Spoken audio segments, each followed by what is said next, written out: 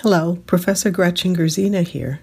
The conversation in this BP2 podcast was recorded before it became known that the 1502 document discussed by Miranda and Michael does not refer to John Blanke playing at the funeral of Henry VII's son Arthur in 1502, but to John Blanke playing at the funeral of Henry VII in 1509. The payment of wages in 1507 remains the earliest known reference to John Blanke the trumpeter. For more detail, go to johnblanke.com's blog page. Welcome to Episode 5 of the BP2 podcast on the Black Presence in British Portraiture Network. In this episode, we'll be discussing John Blanke, the Black Tudor trumpeter to the court of Henry VIII, who appears in the 1511 Westminster tournament role held at the College of Arms, London.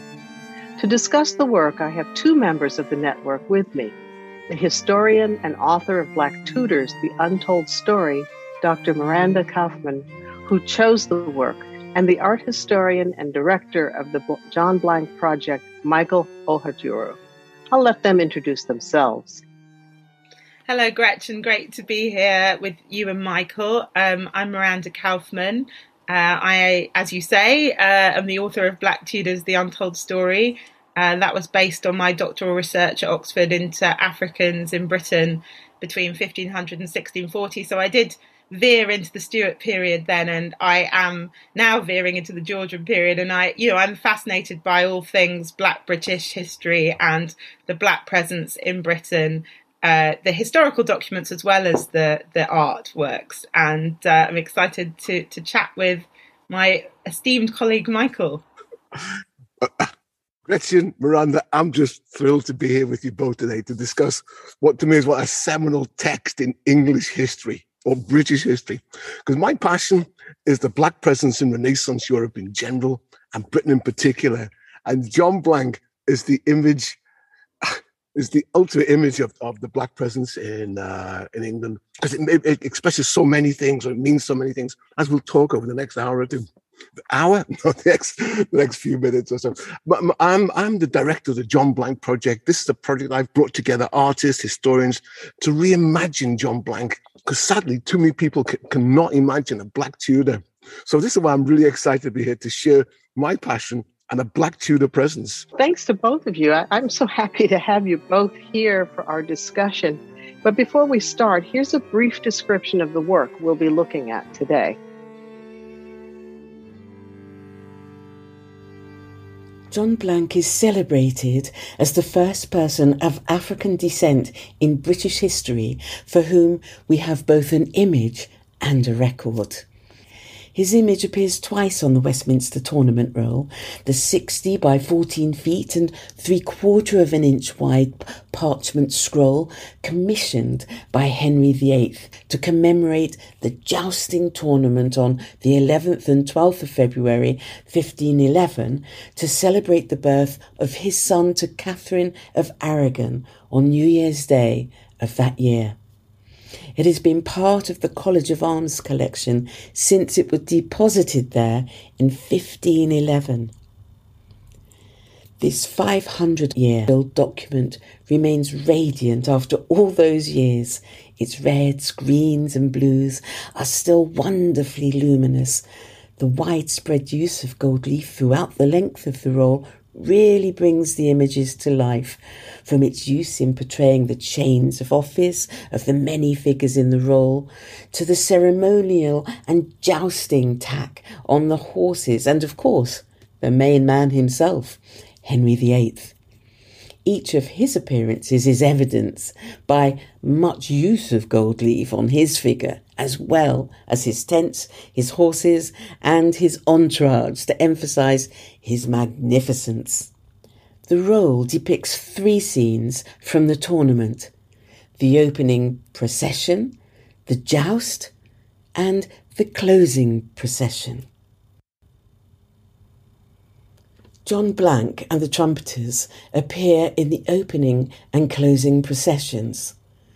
The roll records the 2 days of jousting, pageantry and merrymaking. The trumpeters were the sonic punctuation of the historic event. their fanfares from dawn to dusk, announcing the arrivals, openings, closures, and retreats.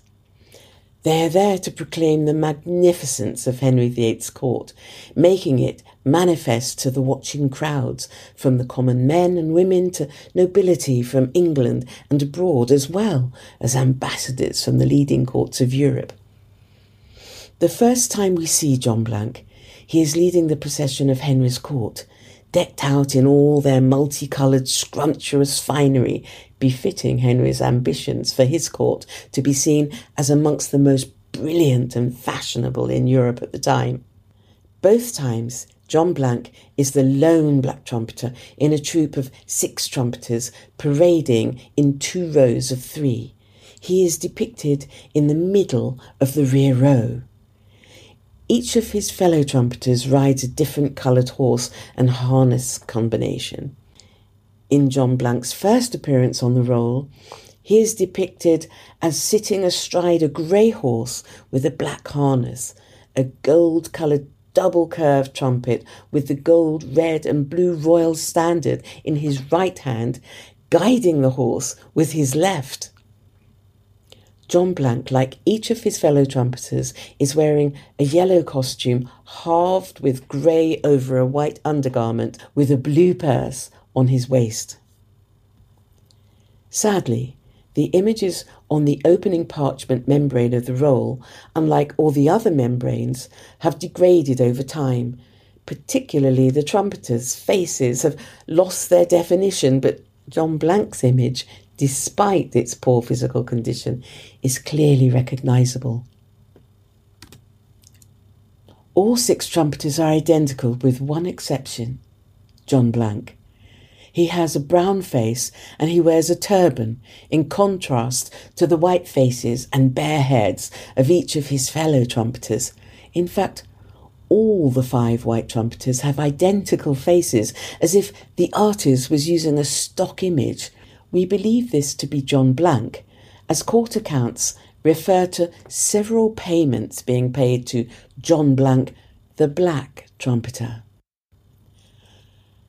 The first appearance, although it has much paint missing, and many might dismiss it as just a caricature, remains an image revealing not just his individuality, but also something of his character. He is a young man. His eyes are wide open with an earnest, determined look, while his cheeks are puffed out as he seems to be breathing a commanding, authoritative sound into his trumpet in recognition of the king's arrival. His turban in this first appearance is brown and yellow, with stray locks of his hair coming through its sides. It sits at a slight angle on his head, like a Rastaman's hat worn for religious reasons by Rastafari, and seems to be covering a full head of hair. Perhaps, like a Rastaman, he has dreadlocks to cover. His second appearance is the most well-known and most sought-after image from the College of Arms collection. Again, he is part of a troupe of 6 trumpeters in the middle of the rear row. However, there are differences from his first appearance. First, the quality of the image is much, much better than the first. This image is vivid, almost pristine. There is some ink missing from the trumpeter's royal standard. Otherwise, his image is perfect. Like the first image, it could be dismissed as a caricature. Nevertheless, it too reveals elements of his personality and character. Again, the earnest, determined, wide-eyed and puffed-up cheeks as he blows his trumpet to herald the arrival of Henry, now the champion of the tournament. As in the first appearance, he wears a turban, but this time it's green with yellow pattern. Some loose tufts of hair can be seen from the sides, as like the first image, the turban looks like a Rastaman's hat covering his dreadlocks. There is one significant difference between this second appearance and the first. His right hand holding the trumpet is white. His left hand on his horse's harness is hidden behind a standard. In his first appearance, both hands are visible and both are painted brown. Some argue he's wearing a glove in the second appearance, but this is doubtful, as such fine gloves were only for nobility and the rich. Others argue that it's a mistake, an error. When the artist drew the six trumpeters, he depicted them as identical figures with white faces and hands, except for John Blanke, where he changed the head alone, forgetting to paint his hand brown. Sadly, Henry's son, the infant Prince Henry, died a few weeks after the tournament, so perhaps the role was no longer examined and the mistake remained undetected. Instead, it was sent to the College of Arms, where it remains to this day with the error uncorrected. Clearly, these two images by an English hand are not of the quality of other contemporary portraits to be seen from the Tudor court, predominantly by foreign artists. Nevertheless, they're significant. They give us an identifiable, ordinary working man at a time when portraiture was exclusively for the nobility, and not just any working man, but a black man who we can now name thanks to court records, making John Blanke and the Westminster tournament roll a very special piece of black British history. Miranda, what inspired you to choose this very early portrait of a black man whose two appearances on the roll are really fascinating and especially kind of surprising, I think, to most people who would see the roll today? Yeah, well, in a way, I didn't really have a choice because I've focused on the African presence in the Tudor period, and these two images of John Blanke in the Westminster tournament roll of 1511 are, in fact, the only known portrait of an African person in England or Scotland or Wales or Ireland in the 16th century. So I didn't really have any other choices of portraits from this period, but it is very special in its own right. Well, Michael, let's hear what you got started, because this led to an entire project named after John Blanke. So what got you rolling with this? Well, I started by looking at the Black Magus. There's a work in the V&A of the Magi from the early 16th century in Devon as a black king. And that really fascinated me. And that's what I did my final year essay on in the OU. And that's how I got into the black presence in England. And I met her with Miranda because she was doing some work on black people in Tudor times. And she knew more about John Blanke than I did, in the sense that he was a peripheral character. He was just one of the characters, the black presence that I used in my text to discuss blacks in Europe and Britain. But she knew more about him than the text I'd read. So I was really intrigued. In fact, we got together and we had a thing called, if I remember, correct me if I'm wrong here, Miranda, it was Image and Reality, Black African Presence in Renaissance England. Because the image was my magus, because the Black Magus was a fiction. It was a conflation, because the Black Magus never really existed. It was a constructed image that I could understand. I could explain how it was constructed, why it was constructed. But John Blanke actually existed. And what was intriguing working with Miranda, I had literally hundreds of magnificent images. Even now, Miranda's frustrated at these images I had. She just had these two images of John Blanke. And the irony of it all was none of my Black Magus existed. They were all, as I say, fictions, where John Blanke actually existed. And that was the wonder of him. And what inspired me to create my project, to kind of celebrate that image. So, as I say, it was working with Miranda in that Image and Reality that really brought John Blanke to my mind. We have lots of images or imaginary images, as you've pointed out, of Black people in British history. Some are real and some are not. But this very early one, as you say, is based on a real person. Can either of you say a little bit more about what is known about John Blanke? These things are very elusive. Maybe Miranda. Yeah, I always got jealous when I was doing presentations with Michael because his slides in the PowerPoint always had loads of really pretty pictures, and then it was my turn and I had some dusty documents. But those documents are those jigsaw pieces that we use to bring together some kind of biography, albeit incomplete, for this fascinating man. And so we have these little fragments of a life, but that they're very important because it's, as Sidney Anglo, I think, first identified, it's the combination of the portraits and the documentary records of John Blank's life and his times at the royal court that allow us to prove that the man in the tournament role existed and was a trumpeter at the royal court.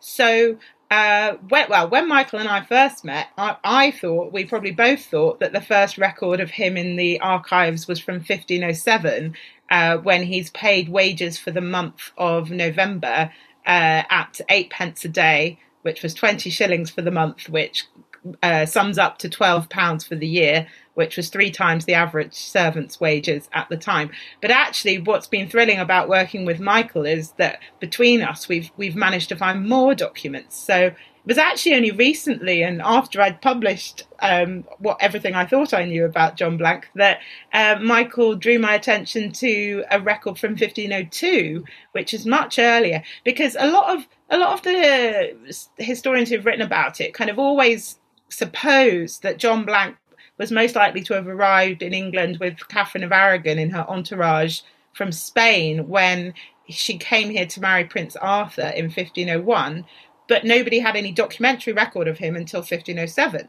But now there's a 1502 record. Well, now the record has always been there. Now we are aware of a 1502 record from the funeral of Prince Arthur. So he didn't last long after the wedding, and he was buried in Worcester Cathedral. But we have a list of the payments, the costs, the expenses for buying black mourning clothes for all the people who were attending the funeral, including the royal trumpeters, and John Blanke's name appears on that list. So we can now place him in 1502 in Worcester.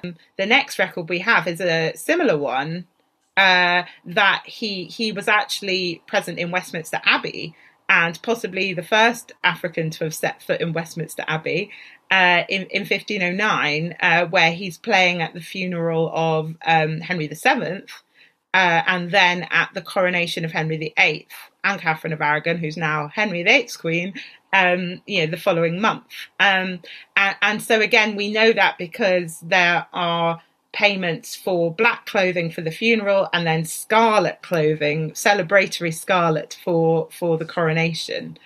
And actually, those payments of wages as well are kind of carrying on in the background, which is really significant because often when people think about Africans in British history, they assume that they were enslaved. Whereas if with John Blanke, we have evidence he was being paid wages, which shows that he wasn't enslaved by the royal court. But he wasn't happy with his wages, and the next document that we have, so we got a wealth of documents really compared with some of the individuals, African individuals, or even non-royal or aristocratic individuals in English history.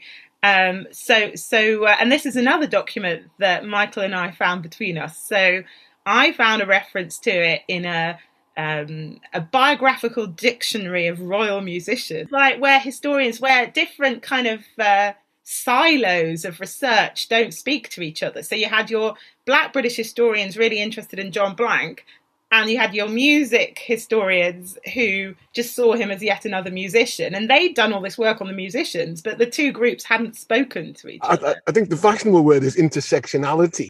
Well, what we need is more interdisciplinary work, and we're getting there. So I found this reference, and I excitedly contacted Michael, and he just happened to be going to the National Archives that very day. Or you might even have already been there and checking your emails at lunchtime or something like that. I was actually on the way there when I took your call. So that, I was miles away, but he was able to go in there and call the thing up and take a photo of it. And then he emailed it to me, and I transcribed it and sent it back, and there it was. And it was quite a bold petition to Henry VIII for a pay rise. And this is kind of, it doesn't have a date on it, but it's presumably pretty early on in Henry VIII's reign, because everyone knows Henry VII was a bit of a miser and quite stingy. But Henry VIII was a bit more of a big spender and particularly keen on music. So it was an opportune moment to ask for this pay rise. But even more opportune, and I love this, this is kind of negotiation 101. Should you want to get a pay rise, wait for a colleague to die and then ask for their salary on top of yours. Because John Blanke writes this petition, or has someone write it for him probably, when Dominic Justinian, who's this Italian trumpeter who works for Henry VIII, has just died. So he says, well, I'm not, my current wage is not enough to support and keep me, in the style to which I'd like to become accustomed. So please, can you give me Dominic Justinian's wages on top of my own? And the other 101 advice is make it simple for a busy man who'd rather be out jousting. And he says, at the end, he says, if you sign this piece of paper, that will be sufficient warrant for my wages to be raised, and that will go through the relevant departments, and I can get paid. And keep in mind, he gets it backdated as well. It's just extraordinary. He gets it backdated, and there's almost like an arrogance in him. I think I love about that document. Henry VIII actually signs it. Yeah, this is micromanagement, isn't it? You can just imagine him having this massive pile of papers that he wants to get through quickly so he can go and play tennis. And also, as part of the John Blanke project, the strapline is, I imagine John Blanke as, that's what the historians and artists write or reconstruct in their mind on paper. What I'm intrigued by, the idea of this.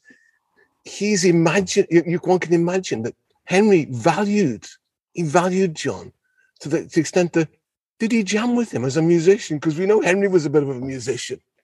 He wrote things. So I've got this idea, and no one can tell me I'm wrong, that they would have can prove me wrong, that they would have jammed together. They respected him, because when you look at John, he looks quite a sensible, serious bloke. Because he appears twice on the Westminster tournament roll. On the opening, perhaps just a few remarks on what the Westminster tournament roll was. This is a document that Henry had drawn up to celebrate a joust that he called together in February 1511 to celebrate the birth of his son to Catherine of Aragon on New Year's Day that year. And he had all the great and good of Europe. The courts were all presented, the Pope, the Holy Roman Empire, the Spanish court. They were all there to see the glory that was Henry's court. And leading the way as John Blanke, because the trumpet was the kind of the vocabulary of the court. Trumpets, here comes the king. Trumpets, there goes the king. Trumpets, breakfast is served for the king. Trumpets, breakfast is taken away. The fanfares were normal, and he did it. And John Blanke was part of that. And he appears twice, first at the opening ceremony, and then at the closing ceremony. I know Miranda's eyes are going to roll over now, because I'm going to tell you about what this give you some idea of the size of this document. It's a 60-foot scroll. It's about 60 foot long. 60 foot, and it's about 14 inches deep. And it represents 2 days. There's 3 scenes: the opening scene, the joust scene, and the closing scene. As I say, John Blanke appears in the opening and the closing ceremony. To give you some idea of the magnificence on display in Henry's court, it was put to me this way. The opening ceremony, if it was the Olympics, the opening ceremony would be 2 weeks. The actual games would be a couple of days. And the closing ceremony would be 1 week. Because it was not about the joust. It was about Henry showing off to his court. And John appears twice. The first time he appears, the image is not so good. It's quite a degraded image over time. He's lost They lost some of the ink and the has been. Oh, but that's my favourite one. Exactly. I think it has more character in the face. I mean, when you say it's not as good, the quality of the sort of the paint and stuff has deteriorated. But as an image of someone's face, I think it's more soulful. You know, I'm going to put it to you, Miranda. There's a problem here. You and I have looked at John Blanke for the last 10 years.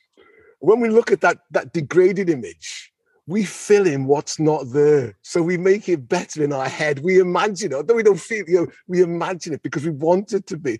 Because when you compare it to the closing ceremony is such a complete one. It's almost perfect in terms of you don't have to do it. You just look at it and it looks back at you. It's almost perfect. With that first one, you have to work at, and it's a bit more magical. And having seen it, having had the pleasure of seeing it in real life, it really is a magical instrument, magical image. Any photographs that you see of it just do not do it justice, because it's and Michael and I had been writing and thinking and talking about it for years, and we finally got in there, thanks to Bonnie Greer really, but we finally got into the College of Arms to see this thing, and it's kept rolled up and locked up, in central London in the College of Arms. And, it finally got unrolled, and, Michael pretty much burst into tears, and I was equally very happy to see it because the majesty of it being unrolled. But, sadly, Henry probably didn't ever unroll it again, because the sad thing is that having spent probably quite a lot of money on commissioning this amazing work of art that presumably he was planning on unrolling and showing off to visit foreign visitors, ambassadors, his mates on a regular basis, he probably never looked at it again, because it was all to celebrate the birth of his firstborn son, or had named Henry. But not long after the tournament took place, that little prince had died, and it probably was all rolled up, never to really have been looked at again. Yeah, very sad, very sad. I'm so fascinated, and I'm so envious that you have seen it in person, because I've seen these photographs and images you've shared with me and others over the last several years, and it must be just astonishing to see the thing in the flesh, as it were. I'm just wondering, and I think listeners might wonder too, I mean, these images are interesting. The story about the documentation is fascinating and important. I'm just wondering if either of you can give us a sense of what his life would have been like. Is there anything that you can say about, aside from his wages and his what he wears, is there anything you can add so that the modern listener could get a sense of the kind of life a man like him would have had?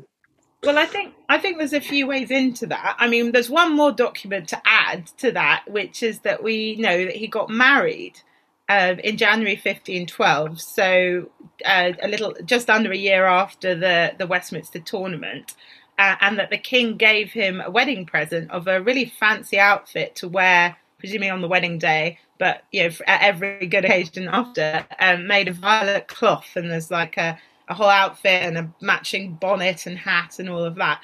But that is the last trace we have of him in the records. But we'll go on to what his final fate might be later on, maybe. But I think one way into it is something we kind of already touched on, is what was the role of a trumpeter at the royal court. And as Michael said, trumpet music punctuated the day, and it was a bit quite a demanding role to sort of have to do a little trumpet do a little trumpet fanfare every time someone sort of entered or left the room. The trumpeters were also heralds, so they were quite significant characters in court. They would have been multilingual, and there's some talk of them being used as emissaries. Did he speak Spanish, Italian? He could well have done, and could taking messages to other courts. So it's quite an important position in the court. So I see him, when you link that to the petition. I see him as quite an important character in the common court. Obviously, he wasn't noble, but in terms of amongst the common people or the ordinary people, he was quite a significant character and had some sense of his self-worth as a member of the court. And obviously, we don't know that much. We don't know enough about him. But I have a sense of what you read about him and another trumpeters across Europe and the roles that they played in various courts.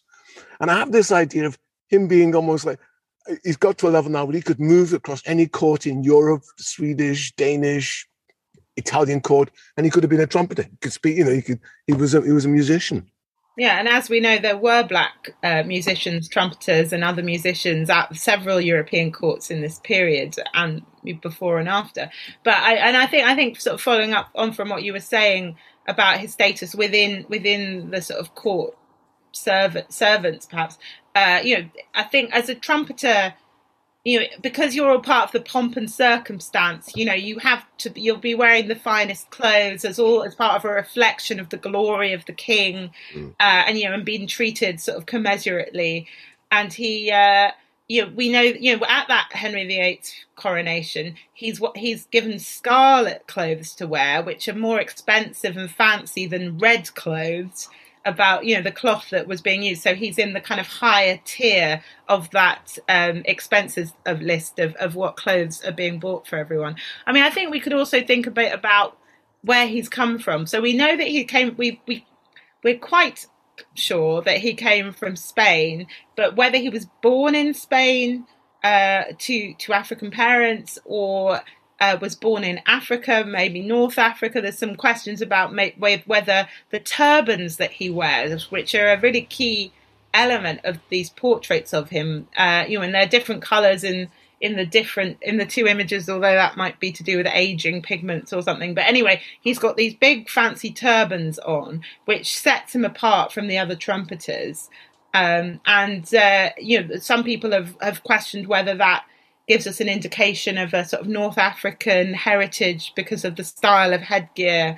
But it's not quite that simple, because Henry VIII loved dressing up and loved everyone getting dressed up. But okay, so this is really fascinating.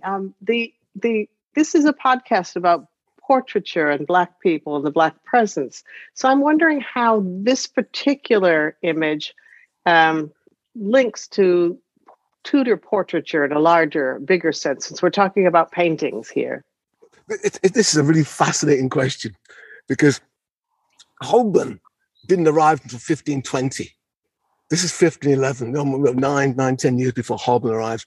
So the portraiture that we know today that defined the Tudor court wasn't quite there. But nevertheless, this is the artist, righteously, we believe, did this. Was quite a competent portraitist, can't get it right, because there's a portraiture of there's a painting of a depiction of the young Henry who's won the joust on the horse, and that's a very good likeness. If you compare that to other images of the day, it really is quite good. So when you look at John Blanke, that portrait there, I used to dismiss it as a caricature, almost like a cartoon. But when I look at it in terms of portraiture of the day, it does give you the sense of it. And what's so special about it is that, and this comes from Jan Marsh, she talks about the fact that this is exceptional because this is a working man, an ordinary man, and that there are very, very few portraits of ordinary men. Many of nobles and elites, Henry VII and so on, but to have a picture of a trumpeter with a name, this is special. There was a few days when I said, this is the first working class person in England who have an image of, and then someone quickly reminded me, what about Wat Tyler? So we go, it's not the first, but okay, I can say it's one of the first person. It's saying the first depiction of a Black person who we know, who we have a record of, and there's almost a likeness of him. And that's when my project cuts in, because I work with artists, they produce work for me. They reimagine John Blanke. They make him more, I was going to say more human, more like how we would see a Black person. In fact, it's quite fascinating. Some of the images are almost modern images of Black people rather than Tudor images of Black people. Now, what does that mean? We have to come and see the Tudor project, the John Blanke project, and you can see those different types of images. But this is as I say, a fascinating image. And it's almost, well, it is, I believe, a portrait of a black person. Miranda, could you say a little bit more about how this links to Tudor portraiture? Because you've certainly done a lot of research and looking at these pictures. So, I mean, I think that we're kind of badly off the portraits. There's obviously Hans Holbein, but we had to import him. In terms of portrait painting in the Tudor period, there's not a lot of wealth of things here. Not even images of black people, but images of anybody.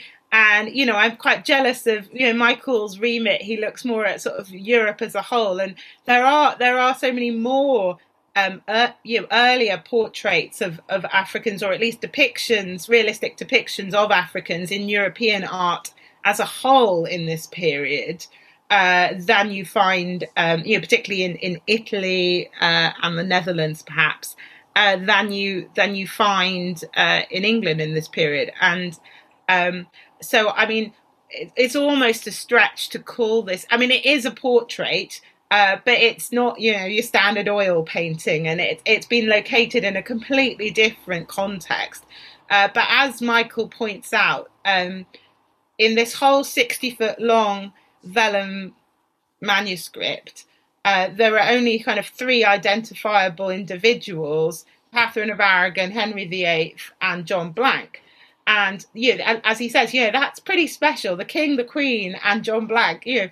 But I mean, this again it's a period. Whereas if you look at all the other trumpeters, they're like identikit figures. They've all got the same hair and the same face. But I think that we have to remember that in this period also, especially in this kind of heraldic art form, people are identified not by a portrait, a recognizable face, but by the coat of arms in the shield above their heads, or on their horses. People are identified by the coat of arms above their heads, on their person. There's Henry VII's deathbed, and there are all these drawings of the great and the good around the bed. And there's the Bishop of, I think it's York, or some northern bishop. And he's a bishop because he's got the bishop's mitre, and he's got his coat of arms. So you recognize it. That's why this is really special to know who he is. So this is John Blanke. So it really is literally quite extraordinary that we have a record of a working man who spoke out for himself. So for me, it makes it truly exceptional. And that's why I get excited when I look at some of the way it's been reworked and reinterpreted by so many people.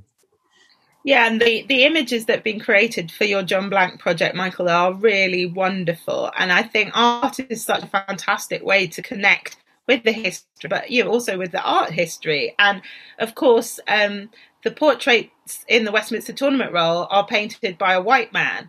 And it's nice to see John Blanke depicted by modern black artists as well. But also it's fantastic when you take the project into schools and you get school children imagining John Blanke on paper as well. No, it's fascinating. And just you mentioned schools. We out of the hours of babes and sucklings. The idea of because we get the kids to draw John Blanke and then make a statement. I imagine John Blanke, and one of them wrote, I imagine John Blanke as a strong man because he can ride a horse and blow a trumpet. And I've been working on this project for almost 10 years. I never thought about the physical strength it takes to be in a march and blow that trumpet and do everything in order. To have the physical strength of that. So no, it's an image which still gives in terms of when we look at it and we reinterpret it. No, so I think it's I would say it, wouldn't I? It's a fantastic image, an exceptional image, and the whole tournament roll is as a statement of Henry VIII's Britain is just extraordinary. So, what is particularly fascinating to me, who've done no research on this, but read all of your wonderful research on this man and his place in Henry VIII court, is that this is the kind of image that just by seeing it has to change our perception of what Britain was like. We have ideas and images of heraldic past and a very white past. But this particular image from 500 years ago has to force us to look at that history very differently. Don't you agree? Definitely. And, although I love my old documents, an image can speak 1,000 words, and it is, I have the images on my phone, and, pre-COVID at least, I was known to sort of thrust them in people's faces whenever I could, saying, look at this. Just look at this. I remember the first, when I saw this with Bonnie Greer when we were recording her In Search of Black History podcast, and we both started singing "In Nothing Like the Real Thing." It's that kind of image. It's just so dramatic, because in a field of a little bit of whiteness and almost uniformity, bang, this black face, this happy black face, just doing his thing as a trumpeter is just glorious. Just glorious. And I feel a bit sad here as an anorak here, because I still smile when I see it. It still makes me smile, because it's a statement about Britain that predates the Windrush, that predates Victoria, it predates slavery, and you've got a black man there just doing his thing. No, it's two fantastic images. Well, this has just been so fascinating. I wish we had another hour to talk about these images and John Blanke himself. It's been such a pleasure to talk to both of you again, and it has certainly improved my understanding of John Blanke and his time. So thank you, Miranda Kaufman, and thank you, Michael Ohajuru. We'll end episode 5 of the BP2 podcast with a reading about John Blanke from Miranda's book, Black Tudors, The Untold Story. He gripped the horse tightly with his thighs, steadying her against the shock of the trumpet's blast. It had taken a while to master the art of playing the trumpet on horseback, but now he was doing just that as one of the king's trumpeters at the Westminster tournament. King Henry had decreed 2 days of jousting to celebrate the birth of a son to his wife, Catherine of Aragon. He had also commissioned the heraldic artists of the College of Arms to record the proceedings on vellum. As Blanke watched the king charge toward his opponent, he considered that the artists might need to use a bit of license when they recorded the scene for posterity. Best to show the king in some feat of great chivalric prowess, such as breaking a lance on the helm. It didn't really matter whether it had actually happened. He wondered how he would appear in the vellum roll. On horseback amongst the other trumpeters, of course, dressed in the royal livery of yellow, halved with grey. The artists would enjoy painting the brightly coloured tossal banners with their quartered fleur-de-lis and lions hanging from their trumpets. The instruments themselves would be flecked with gold.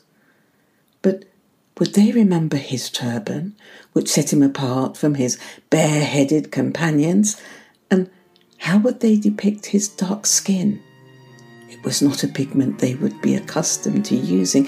Indeed, it might be the first time anyone had painted a black Tudor. I do hope you've enjoyed this episode of the BP2 podcast. If you have, then please subscribe on your favorite podcast platform. There you can keep abreast of the latest shows and, importantly, help spread the word, helping others find our podcast by leaving a review and a rating. Goodbye until next time, and thanks for listening.